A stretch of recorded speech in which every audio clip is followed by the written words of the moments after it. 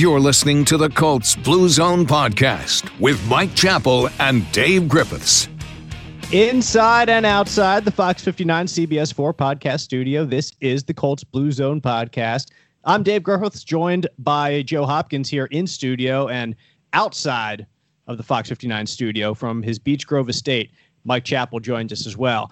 And we will preview this week's Colts matchup against the New York Jets, some details and keys to the game, injury reports for both teams, one of them a little bit more troublesome, I think, than the other squad going into this week. We'll get into that. Also make predictions, continuing our weekly predictions for the Colts.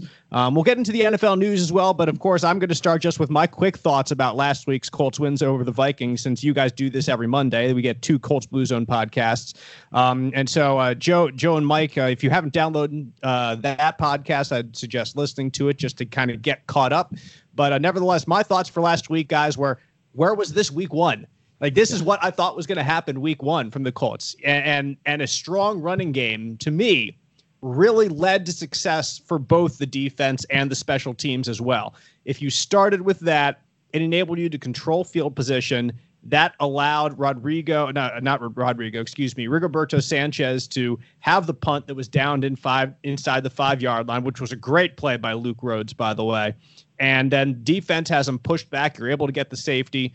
You put them under pressure immediately. The Vikings passed more than they wanted to, obviously, going into that game with their strong running game that they had. You know, they wanted to run the ball more. They didn't. They went to the pass probably too early, in my opinion, but nevertheless, they went to the pass early, and then it cost them because the Colts got several interceptions. And I really think, guys, that the strong running game that I expected week one and did not see in Jacksonville led to all of that. You come in the first half, you run the ball 24 times and you pass 10 times or something ridiculous like that. I don't know if those were the exact numbers, but it was glaring. And I expected it week one. I didn't see it week one. We saw it week two. And Mike, I think we saw the results, the fruits of what a strong running game can do in the Colts win week two over the Vikings.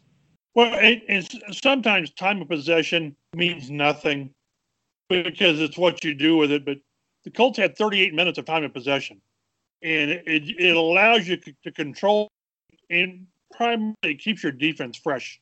And this is a defense that runs around and make plays. So with this team in this instance, I think time of possession is not just something to toss away. Yeah, Joe, the run game was crucial, and as Mike said, the defense was fresh. And when this defense is fresh, they're going to be at their best. Yeah, absolutely. And Mike and I kind of talked about this on Monday, how even though they didn't really hit the big one in the run game, I think Jonathan Taylor's longest run was like 13 yards or something like that. Just the continuous pounding on the defense, controlling the ball, the time of possession, allowing your defense to stay fresh so they can be fast when they're out there. It just makes a difference. It just does. And Frank Reich kind of talked about, after the week one loss, he got kind of hung up on the passing game and the explosive plays, but he understands even when the running game isn't necessarily getting those big plays, it still has positive effects that don't necessarily show up on the stats. So let's look around the NFL in terms of news headlines entering this week 3 as the Colts will enter 1-1. The contractually obligated COVID-19 update. On Tuesday, the NFL reported 0 players tested positive after their week 1 games, which was really a big step, Mike. We've been talking all summer that it's great to have like a little mini bubble, in all these individual teams when they came back for training camp. But there was going to be another test when teams started traveling. Once you started getting on a plane, going to a different city, staying in a hotel for a night, driving to a stadium, then doing the whole thing back to get home again. There's just more room for error in that sense. And the great news was that nobody seemed to be affected by the pandemic after week 1. So great news for the NFL. The first step, the first test has been passed. Yeah, you keep checking off the boxes. Training camp went really well. Well, you think it would because, again, you have more control. And now, like you said, you get out where there's more exposure. So, knocking on and following, people hate to hit the protocol, but that's what you do. And that's the only way you're going to get to Tampa in February is to, remember when Frank and Chris Ballard told us players are going to have to make massive sacrifices this year. That's the only way to get through the year, and so far, so good. In total, 7,845 players and team personnel were tested between September 13th and September 19th. And per the League and Players Union, 5 confirmed positive cases for other personnel. So, Joe, I don't want to say this is a clean sweep for the NFL. It's a clean sweep for the players, which is great.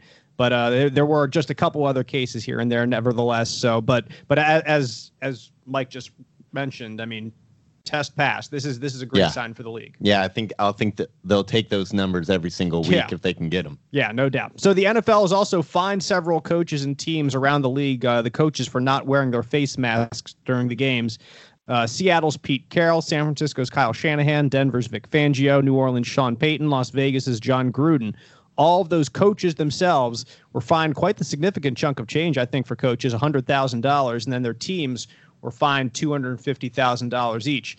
This is, Mike, in terms of fines, this is a pretty significant fine. You see players fined for personal fouls and whatever bad penalties, far less than $100,000, and teams don't get this much taken away. So this is the NFL really after the first week trying to be like, or for after 2 weeks trying to be like, hey, no more of this. This is not going to stand.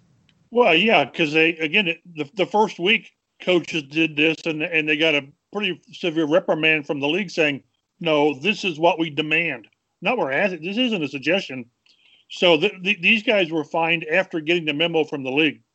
So it's, we can argue whether it's optics, because I understand where people say, all the players, all the coaches, all the employees have been tested.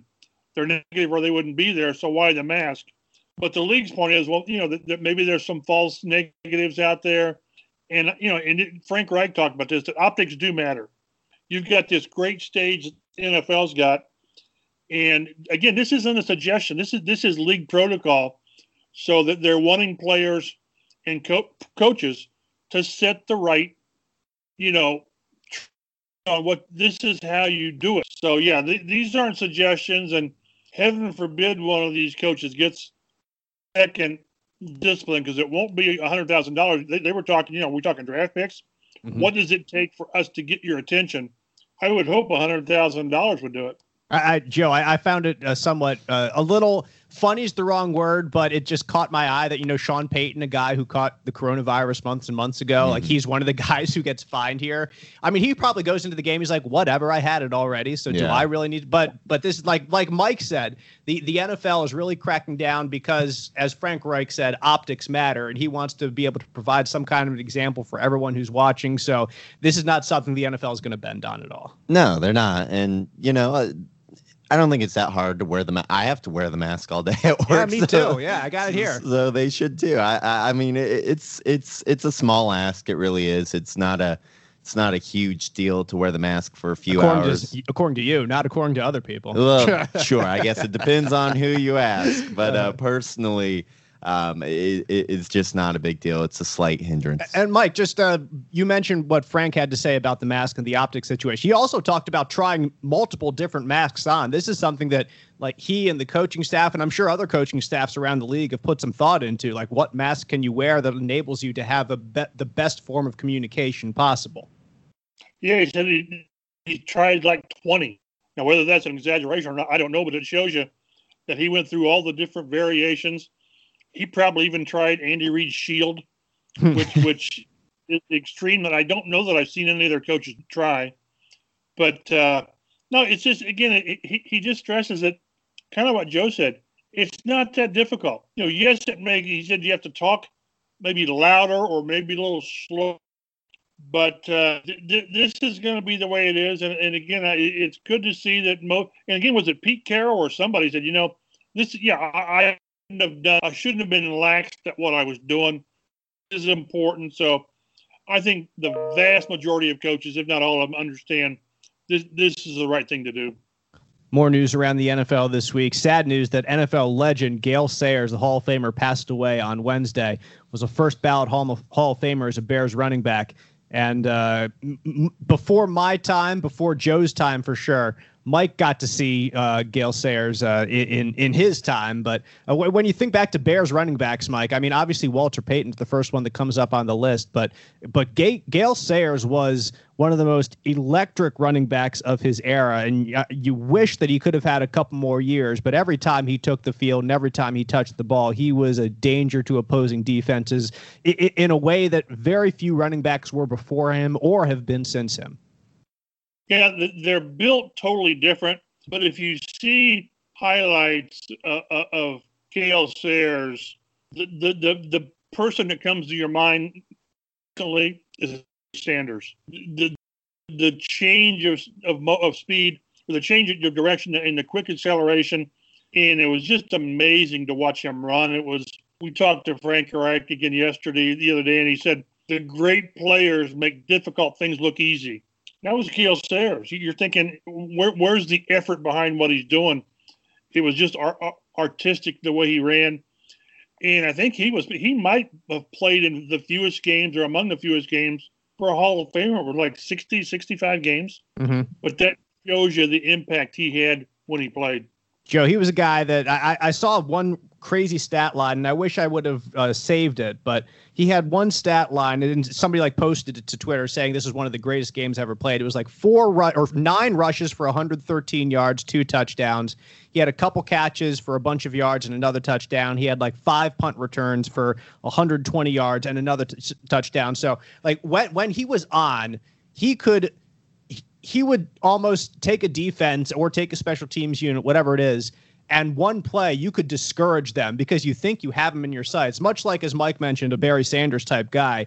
If a couple times when you think you have him and you just get air when you go to tackle a guy, that can immediately discourage a defense. And for the rest of the game, they're trying to play catch up mentally with this guy as well as physically. Yeah, and I remember, a few years ago when the Bears had Devin Hester, it completely changed. Those games were just different because if you gave him enough chances during a game, he was going to score a touchdown. And Sayers was like Hester plus a Barry Sanders that you could also get that same kind of production, from scrimmage on offense. So, I've just watched him and watched highlights of him, and Mike said it best when you said the artistic, the way he runs the ball. Our best wishes certainly to Sayers' family, his friends, and the Chicago Bears as well, dealing with the legend Gale Sayers passing away on Wednesday.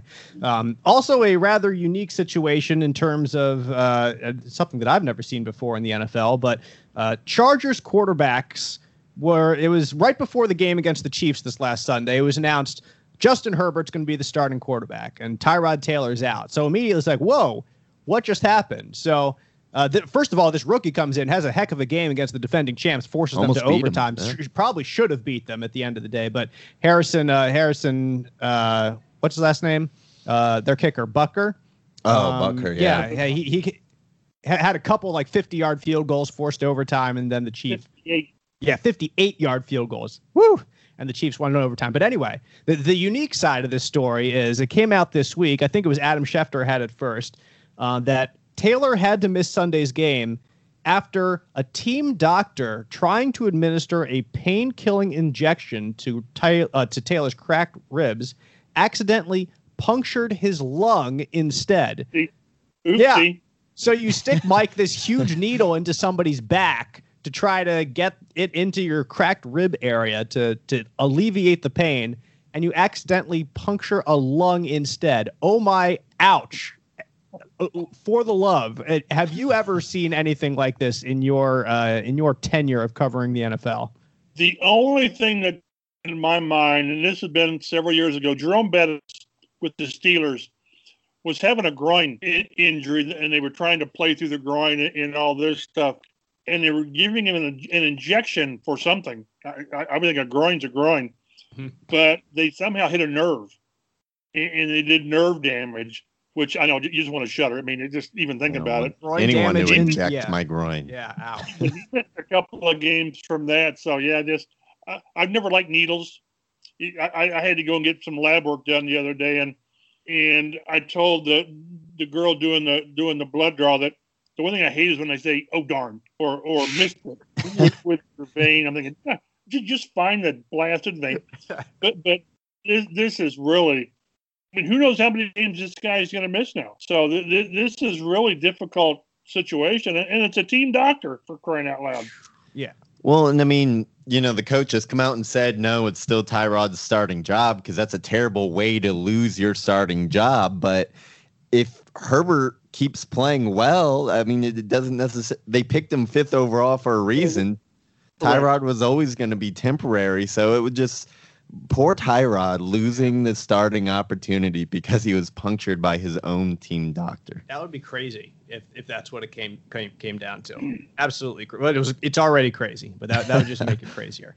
Speaking of injuries, on the Colts injury report this week, as the squad prepares to host the Jets on Sunday, a 4:05 kickoff, so a late afternoon game for the first time this season, broadcast locally here in Central Indiana on CBS 4. Several Colts missed practice on Wednesday this week. Jack Doyle did not practice with his knee injury. Doyle missed last weekend's game against the Vikings as well. Rock Ya-Sin did not practice with his mysterious, stomach illness. He was ruled out of the Colts-Vikings game as well on early Sunday morning. All of a sudden, like, Mike, I don't know about you, but, the Colts always tweet out their inactives, and it's 90 minutes before the game. We always get it. It's like clockwork. 11:30 a.m., boom, before the 1 o'clock game. We see who the Colts inactives are. But then the Colts inactives didn't come out exactly at the same time this week. So I think there was a little bit of scramble mode, trying to see if Rock was going to play or he was not going to play, or who would jump in instead of Rock on the inactives list. Because like 10 or 12 minutes after that time, we finally got the tweet out and everybody sees Rock Ya-Sin on there, like, oh my goodness. But it's still a mysterious situation, because all we know is stomach illness right now, and he had to be taken to a local hospital on Sunday and just hasn't been able to practice yet. Yeah, and we've asked Frank about it. It's clear that he's not going to give out any more than he has to. I understand HIPAA and privacy, but NFL deals with that all the time because with the injury reports. But it's just, and he wasn't at practice again today. Jack Doyle was at practice. We'll see where that goes. But yeah, the problem is with whenever there's a lack of information, your mind kind of goes to the worst possible situation, which it shouldn't, but that's the way you do it. That's just life. Yeah. Hopefully it's nothing serious. But it's serious enough to keep him from the game and to keep him off the practice field the last 2 days. And we'll see where this thing goes in a week or so. Linebacker Matthew Adams also did not practice on Wednesday, has an ankle injury. And Frank Reich said earlier this week that Adams is probably going to miss a couple of games with this ankle injury that he sustained against the Vikings. So look for guys like my guy, Zaire Franklin out of Syracuse University, and perhaps Jordan Glasgow, the rookie out of Michigan as well, to see a few more. Or also, who was it? E.J. Speed, Joe's guy, was, I think, an inactive last week. So maybe he's probably likely going to be not an inactive with Adams on the sideline for the time being. And also Julian Blackmon, the safety, a limited participant in practice on Wednesday. And Joe, we're going to see a lot more of Julian because now Malik Hooker is done for the season with his Achilles injury. Oh, yeah, and hopefully this is just, maintenance. He's still working his way back from that knee injury. I thought Mike kind of talked about how great he looked on Sunday, and I hope it continues. I mean, that was his first game. He kind of was thrown in there with Malik Hooker's injury, and he looked great. So can't wait to see what he does against the Jets. Yeah, here's the deal, and Mike, you can chime in with your thoughts, but to me, he certainly flashed on a couple plays. He made a couple really nice plays, either a deflection that led to an interception, a good tackle, good-looking play. The difference that you get with a young kid with talent and maybe Malik Hooker, who I mean, he's also a young kid with talent, to be perfectly fair, but a rookie as opposed to Malik Hooker, you expect the veteran guy to have a little bit more consistency. Blackmon, you could see some flash plays, I think, like we saw this last Sunday. But again, Mike, it's probably going to be more the inconsistent variety. You might see him chasing down somebody on a longer pass play that you shouldn't see because he's a rookie and he's just not quite up to speed just yet. I would expect to see more out of Julian Blackmon, more plays like we saw this last weekend, some really nice plays, the plays that makes him stand out as a third-round pick or perhaps even would have been a second-round pick if he was healthy. But don't be surprised if there's a couple more on the bad side that we didn't see against the Vikings this past week. He hasn't had a full practice yet. Right, yeah. And the fact that he's limited, there's still some sort of, I don't say easy to him, but they're limiting how much he gets on the practice field. So yeah, he's just scratching the surface. And with rookies, like you said, they're gonna make mistakes. And this is a rookie that's had no OTAs, limited training camp, and now he's sort of thrust into a higher role because of Millie Cooker. So I think you're right. His needle's going to be up and down. It just is. You just hope that the really good plays cancel out the bad plays, and the bad plays aren't really bad plays. Yeah, I really do wonder, Joe, just how the Colts defensive staff is going to work this situation with Hooker out. Like, how much does Khari Willis shift over to that role, and maybe you move into George Odom instead, just so you limit the amount of time that Blackman is on the field. But because of Hooker's injury, I don't think you can do that for too long now. You really need to get Blackman in there as the guy who is the more talented safety and see what he can do sooner rather than later. And you don't want to underestimate any opponent, but now's the time to get him that playing time against a team like the Jets, where if he makes a mistake, you can hopefully recover for it. So by the time later in the season you're playing a little bit better team, he's has a little bit more experience under his belt. I would assume that Willis is going to play almost every snap. I mean, by the end of last year, he was pretty much doing that anyway as the rookie. And then I think they're going to mix in George Odom and kind of let Odom and Blackman kind of share the snaps at that other safety spot. We'll keep you updated on injuries throughout the week. You can follow us on Twitter at Colts Blue Zone. Also submit your questions to us there. We'd be happy to answer them for you on the Colts Blue Zone podcasts.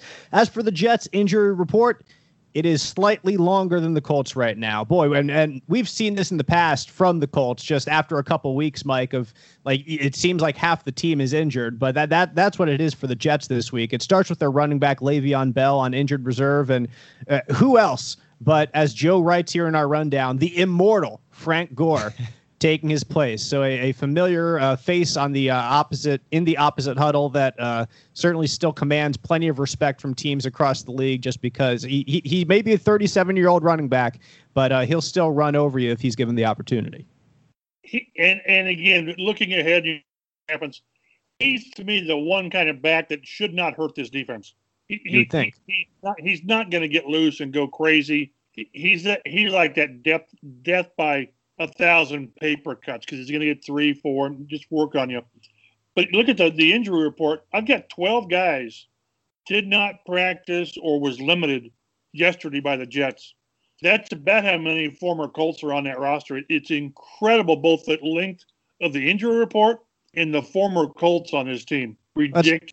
Let's break a couple more of them down. Linebacker C.J. Mosley, he was the linebacker with the Ravens a couple years ago that took the Pro Bowl spot away from Darius Leonard his rookie year. So that always comes to my mind whenever I see C.J. Mosley's name. He's on IR. Their second-round wide receiver, Denzel Mims. We talked about him a little bit more back in the spring when we were thinking about Colts' potential second-round picks. The young kid out of Baylor, I believe, Joe, is on injured reserve. Their top wide receiver, Jamison Crowder, did not practice on Wednesday with a hamstring injury. He did not play last week in the loss to the 49ers. He did gain more than 100 yards in week 1, though, so when he's on the field, he does have a pretty good rapport with quarterback Sam Darnold.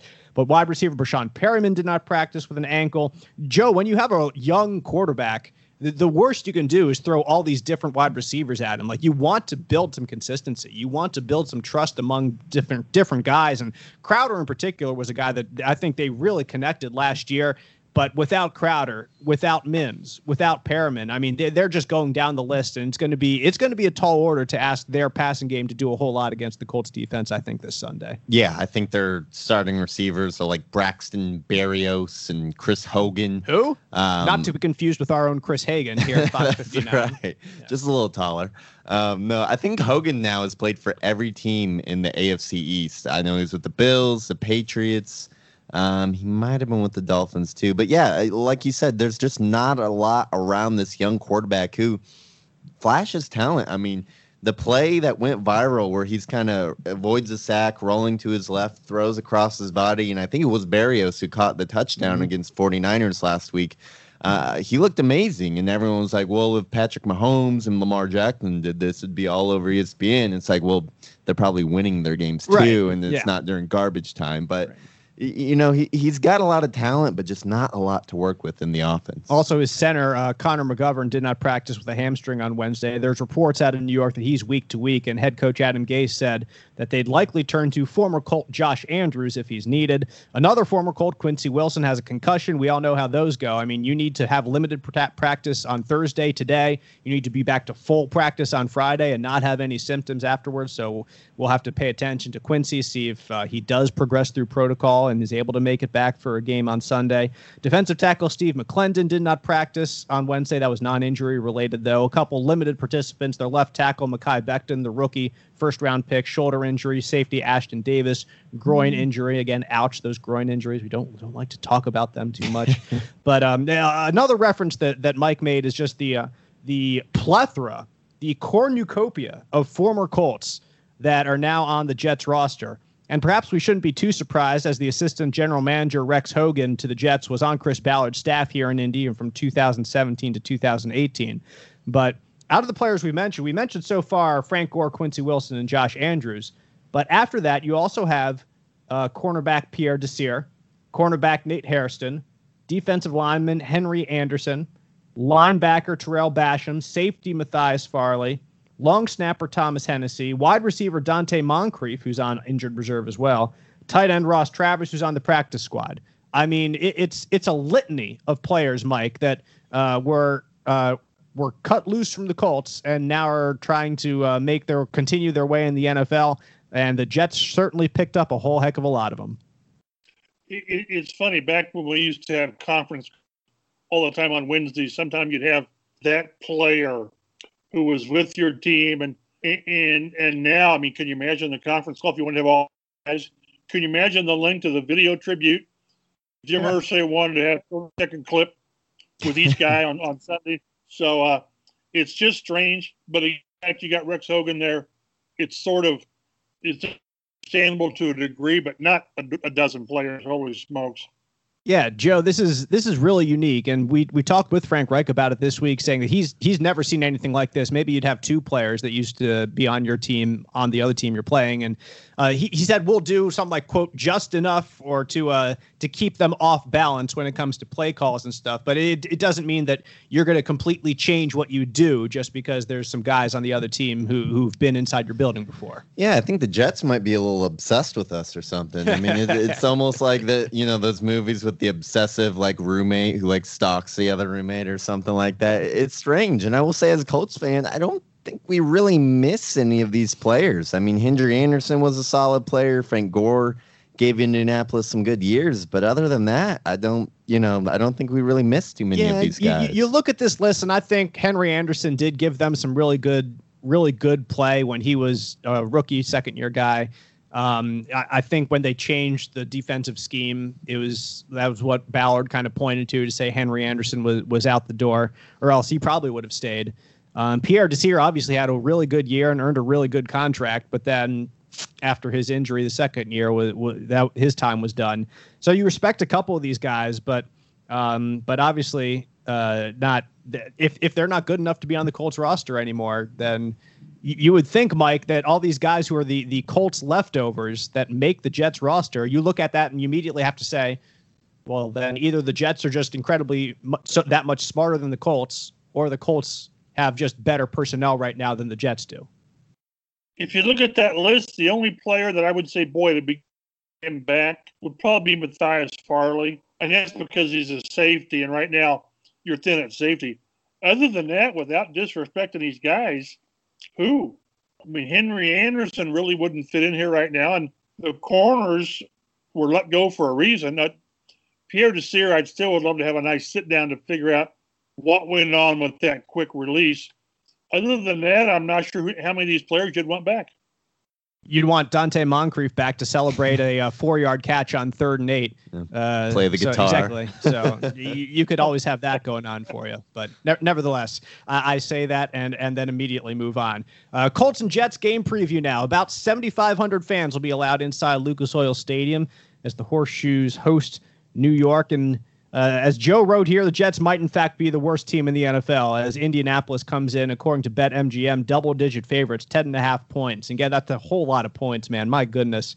But if the Jets were to lose by 10 points or more on Sunday, it wouldn't exactly be an uncommon occurrence, as head coach Adam Gase would then have as many double-digit score losses as he does career wins. That would be his 30th double-digit loss, if in fact it happens, and he has 30 career wins. I saw today that the Jets fans organized a protest outside the team facility to fire Adam Gase.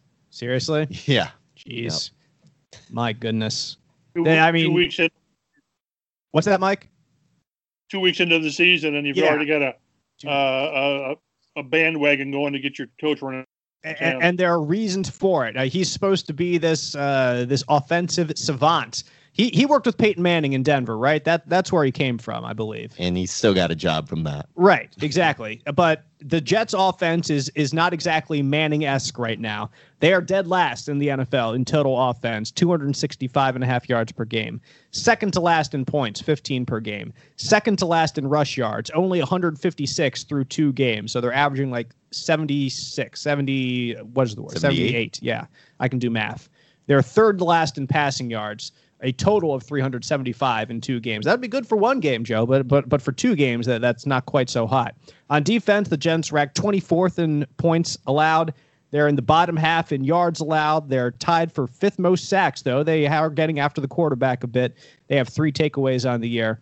I mean, just looking at the stats, you don't want to get completely lost in the stats, but at the same time, they certainly tell a story, and we know that the Jets are not one of the better teams in the NFL. They're a team that if you're the Colts, you fully expect to come in and control your own destiny on Sunday. Absolutely. I mean, the offense is pretty pitiful. I mean, we mentioned Sam Darnold has talent. Their left tackle, Mekhi Becton, has actually played well through his first 2 games. But other than that, there's just not a lot there. The decent players that they do have are injured.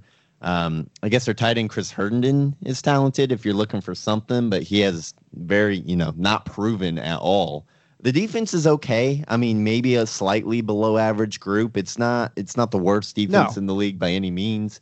So it's not like the Colts will fall into 30 points. But this is certainly a game. I mean, we saw the spread. This is certainly the game that the Colts should win. Yeah, Mike, when you look at games like this, I mean, it's early in the season, so you hesitate to make strong conclusions about a team after just 2 games. I think probably 4 games is a better judge to tell how good teams are, or how not good teams are. You get through a quarter of a season, you have a little bit more of a diverse group of teams that you've played against. But from what we can tell of the Jets through 2 games, they're certainly not a team that is one of the scarier offenses or defenses in the league as the Colts prepare to face them this weekend. And that's why you want to see how you come from beating what should be a good Minnesota team. You find out in 2 months that the Vikings are awful. I don't know. But this is one where, we can get into the keys of the game, but you just don't do anything to help them. Jonathan Taylor putting the ball on the ground, tip pass for interceptions, special teams mess up. Go out there, take care of it, run the ball however many times, and get out of town, stay in town, but get the job done. And like you said, you didn't move on. Don't get cute. Don't try to do things crazy. These are take care of business and move on, because you don't want to be looking back in December and say, "How in the heck did we lose that game?" Not quite Jacksonville, but almost Jacksonville. You can't have too many stumbles against inferior teams. You just can't do it. So, Mike, you're saying you don't want to see any Jacoby Brissett trick plays? No, not. That's where I miss the preseason. If we want to work on that Brissett package, run him out there in week 3 and just knock yourself crazy. No, whatever the over-under is, I'm taking the under, and I hope it's good to go. So as Mike said, keys to the game, number 1, don't get cute, run the ball. And the Jets have allowed 140 rush yards per game throughout the first 2 weeks. They're averaging, allowing 4.6 yards per carry. So, Joe, I'd imagine we see Jonathan Taylor early and often on Sunday. Yeah, I mean, the same game plan against Minnesota sounds good against the Jets. You would think, again, like I keep going back to, I thought this was going to happen against Jacksonville, but it comes back to Frank Reich, again, being disciplined and sticking with the run game. And I will say, 2 weeks in now, that Jacksonville loss doesn't look quite as bad. They gave Tennessee a fit. I mean, they almost came back and beat Tennessee. So Jacksonville might not be quite as bad as we thought they were entering the season, but they still should have won that game, and they still need to stick to the running game. And if it's not Jonathan Taylor, Mike, I don't know where Nyheim Hines went in week 2, but he was certainly not used nearly as much as he was in week 1. We did not see the quite the same level of finding the running back out of the backfield from Phillip Rivers. But you have Hines there as an option as well. Jordan Wilkins came on really well in the late fourth quarter and really helped ice the game for the Colts' favor by just continually moving the change and letting the clock run. So if it's not Taylor, you have those other two options alongside of him. So we just lost Mike Chappell in Beech Grove. Hopefully the location is all square away down there. But nevertheless, probably some kids doing some e-learning down in Beech Grove, stealing all of Mike's bandwidth. But we'll be sure to get back with Mike next week, and we'll have his prediction for the Colts-Jets game coming up. But, Joe, just to get back to our discussion, we were talking Colts running backs and talking Jonathan Taylor specifically. And if you look past Taylor, I don't know where Nyheim Hines was in the running game in week 2, because he was everywhere in week 1, whether it was running the ball or catching it out of the backfield. Also, you have Jordan Wilkins behind Taylor as well. I mean, he came on strong in the fourth quarter and really helped ice the game away for the Colts against the Vikings. But if it's not Taylor, those are going to be your next two options. And I mean, based on the first 2 weeks, it's hard for me to predict what's going to happen behind Taylor in the running game just because it hasn't been consistent yet. And, that's probably by design, Frank, it doesn't right? need to be. Yeah, it might not need to be. Making it kind of hard for defenses to predict what they're going to get. And with Paris Campbell out, we haven't mentioned him quite yet today. Nyheim Hines might see a little more snaps from the slot or running routes as a receiver. Maybe they could get him involved that way. Another fast playmaker out there with Paris Campbell gone.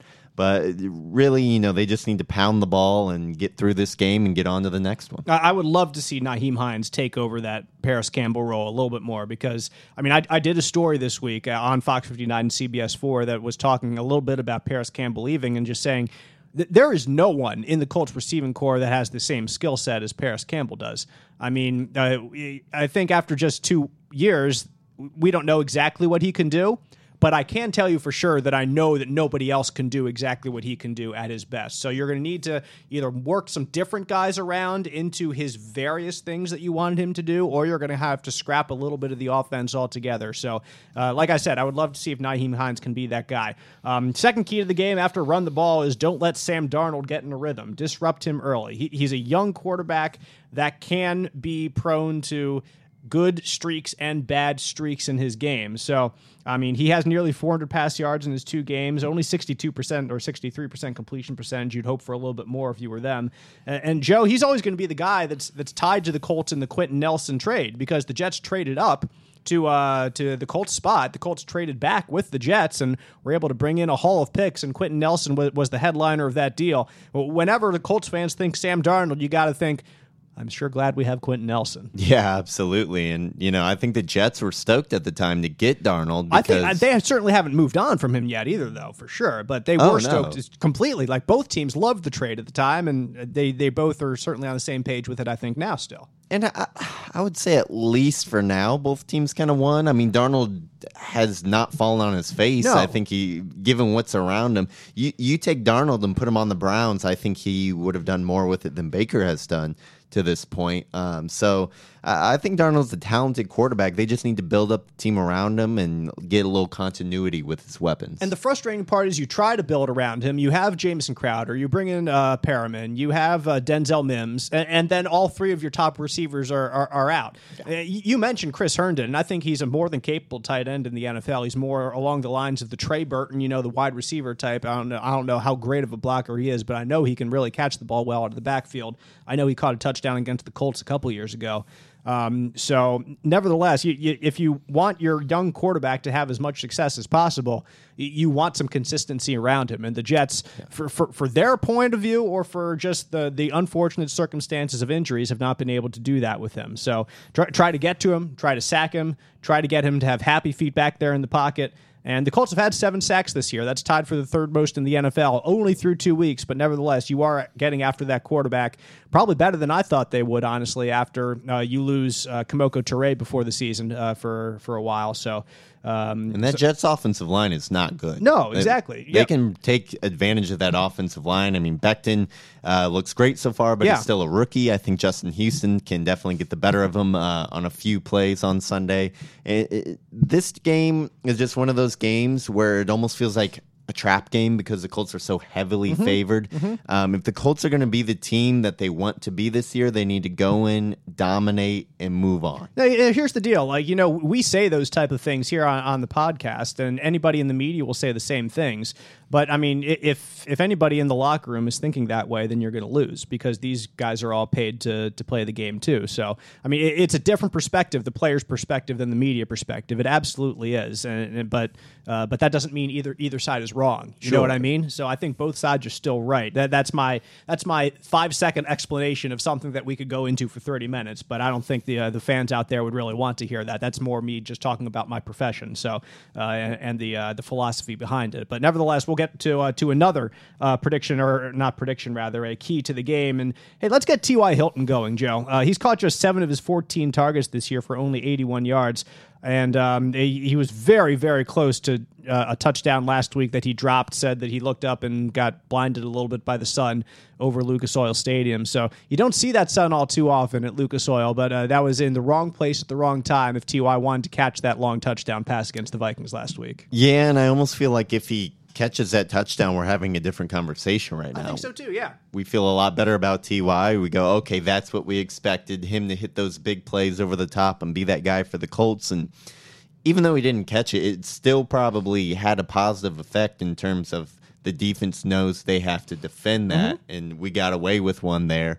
But let's try and get T.Y. in a rhythm with Phillip Rivers. If they can establish that chemistry, and they're going to have to with Paris Campbell out. It almost looked like at the beginning of the year, Paris Campbell might end up with more yards than T.Y. Hilton.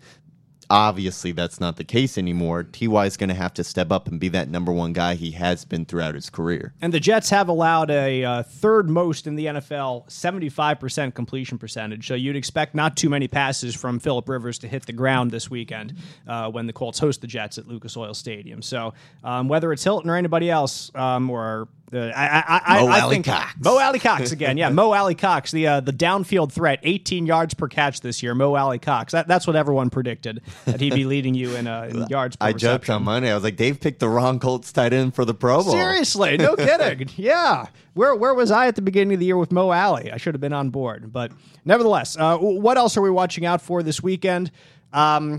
Let's see. Looking at the defense, I am looking for Julian Blackmon. I'm just going to see what happens. We've touched on it already in the secondary, but what's going to happen with, is Rock Ya-Sin going to play? And specifically, how much are we going to see Julian Blackmon? Does he really step in to be kind of the main guy alongside Khari Willis, or is it something where the Colts coaching staff is still going to try to work him in slowly and bring in a guy like George Odom to play alongside Khari Willis instead? That's one of the first things I'll be looking out for, because Blackmon really did impress me last week in the limited time that he has. So I want to see more of him. And as I've said on the podcast many times before, I love seeing great safety play. And so I'm looking forward to seeing if he can match the expectations that he set in week 1, or week 2, I guess, technically. And I mean, this is far, far sooner than we ever expected to see anything out of Blackmon. Yep. We were talking about, we'll probably maybe October. Maybe more likely November.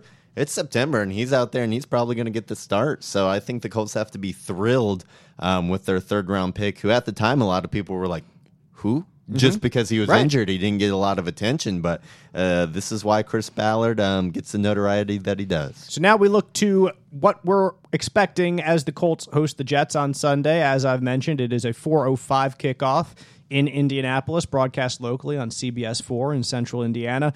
Our game predictions, we have one for Mike already because we lost his feed, but Joe, what's Mike think about this weekend? Mike's going 30-10 Colts. And I mean, that's what you hope for as a Colts fan against this team. I'm not quite sure. As far as me, I think I'm going to go 27-17. I don't know. This is the exact kind of game that makes me nervous. It feels like a trap game. It feels like a game. It almost feels like the Jaguars again. A game we expect to go in and dominate, and then we're going, who the hell are these guys? You know, Darnold goes out and 95% completion percentage or something like that. So I'm going to go 27-17 Colts, but I think the Jets will get some good plays in there. Once bitten, twice shy, Joe Hopkins over here, and that's the NFL for you, and that could certainly happen. I'm certainly on the Colts side again. They have, even in the second game here, like you didn't prove, if you're the Colts, that you can close consistently in the red zone. You have some things in your red zone offense that are troubling. It's great that Hot Rod came in and hit all his field goals, hit all his extra points. So a great showing from him, your boy, my boy, to be out there and having really what was really amounted to what could have been an AFC Special Teams Player of the Week type of performance.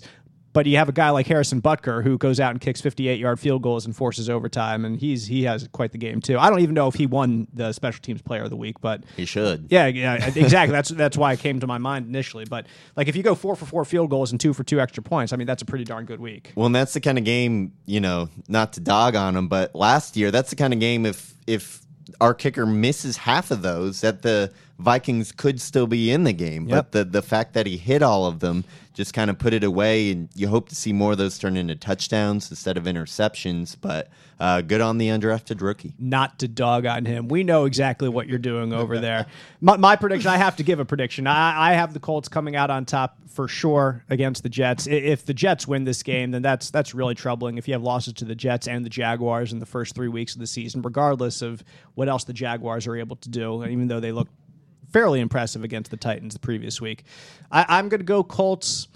Like I said, I still think there's some trouble in the red zone right now, but I think something along the lines of 24-6, because I think I don't like anything about the Jets offense right now. I really don't. It's hard for me to give them double digits right now. So, hey, I mean, I say 10.5 points in the BetMGM line there is pretty big, but I really think the Colts have a great opportunity to run it up a bit this weekend. Yeah, looking for positives on the Jets. There's not a lot. You get their uniforms look kind of nice. They do, yeah, their like new that. uniforms. Yeah. But their players, though, there's not a whole lot to be happy about if you're a Jets fan. We'll go 24-6 for me. Our week 2 predictions, Mike was technically the closest. He had a 27-22 final. So you add 1 point to the Colts and you divide the Vikings by 2. None of us anticipated that the Vikings offense would be quite as quiet as it was, and which is, again, another reason why I like the Colts defense this weekend, Joe, is in week 1, the Vikings scored like 34 points in 18 minutes of time of possession. That's it. Like, they moved the ball really well when they had it against the Packers. They just didn't have it all that often. In week 2, they only scored 11 points, and the Colts defense was able to really keep them in their half of the field quite a bit. They took the ball away very nicely. They got the safety as well. So you look at that, and that opens your eyes immediately, saying, whoa. And then when the Jaguars go and they perform reasonably well against the Titans, you're like, maybe it's not so bad that the Colts allowed that many points to the Jaguars on the road in week 1, in a place where they have had dreadful success over previous years. I'm not assigning the Jaguars to playoff contenders by any means right now. I'm just saying it's not quite as bad as it looked after week 1 on the defense. So if the Colts defense plays remotely like I think it did in week 2, then they should be good to go in week 3 when the Jets come to town. That's the way I see it. Yeah, I got to agree with that. I mean, the Jaguars look like a team to be reckoned with this year. Not saying they're going to hit the playoffs or anything, but they almost seem like an 8-8 type ball club. So I don't think they're the pushovers that a lot of the league thought they were. And that defense, I don't see how they don't get another 3 to 4 sacks against that offensive line. You would anticipate so, for sure. And that's, like we said, that was one of our keys. Get pressure on Darnold on defense, get Jonathan Taylor out there on offense, and then cruise into a victory around 7 o'clock on Saturday afternoon. We do thank you for listening to the Colts Blue Zone podcast. You can join us on Thursdays every week as we preview the coming matchup for the Horseshoes in the NFL. If you have questions that you'd like us to answer, you can submit those on Twitter. That's at Colts Blue Zone. Also, you could really help us out by leaving us a review and a comment on iTunes, and also download and subscribe. Get this delivered to your podcast listening device every week when we drop it. So once again, this has been the Colts Blue Zone podcast, and we will see you next week to recap the Colts Jets and look forward to Bears week 4. Have a good week.